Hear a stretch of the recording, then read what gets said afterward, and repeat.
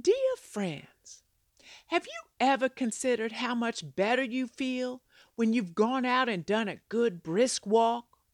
You come home with a whole new mood. Little annoyances seem petty, big problems become manageable. And the cat or husband you wanted to kick to the curb gets a big old hug of love when you get home. Your body and brain get some fresh air, and your soul feels refreshed. Isn't that just what Brother Paul promised us in Galatians 5:22?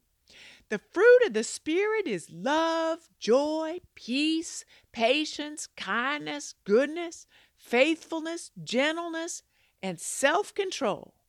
And after a good physical invigorating, your spirit is soaring. Have you ever experienced the power of praise walks? Oh, sure, you can sing accolades to Jesus from anywhere.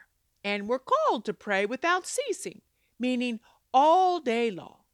But there's just a little extra power when you're lifting your voice while you're moving your feet. Hold your head high, swing your arms feverishly, plant those feet like you mean it, and lift your voice to the Lord. Glory! Exercising takes on a whole new meaning. You're sweating for the Lord. So if you have one of those phones that does everything but your dishes, who knows, maybe that new iPhone does dishes too, or those tiny jukebox folks have now for music listening, load it up with songs celebrating Jesus. Lift up your voice and sing his praises. But remember, they've got to be the toe tapping tunes so your pace has some pep. Consider going listen to Johnny Cash singing Do Lord or Alan Jackson's rendition of I'll Fly Away. And do you know Leon Patillo? Oh, glory, that man can sing.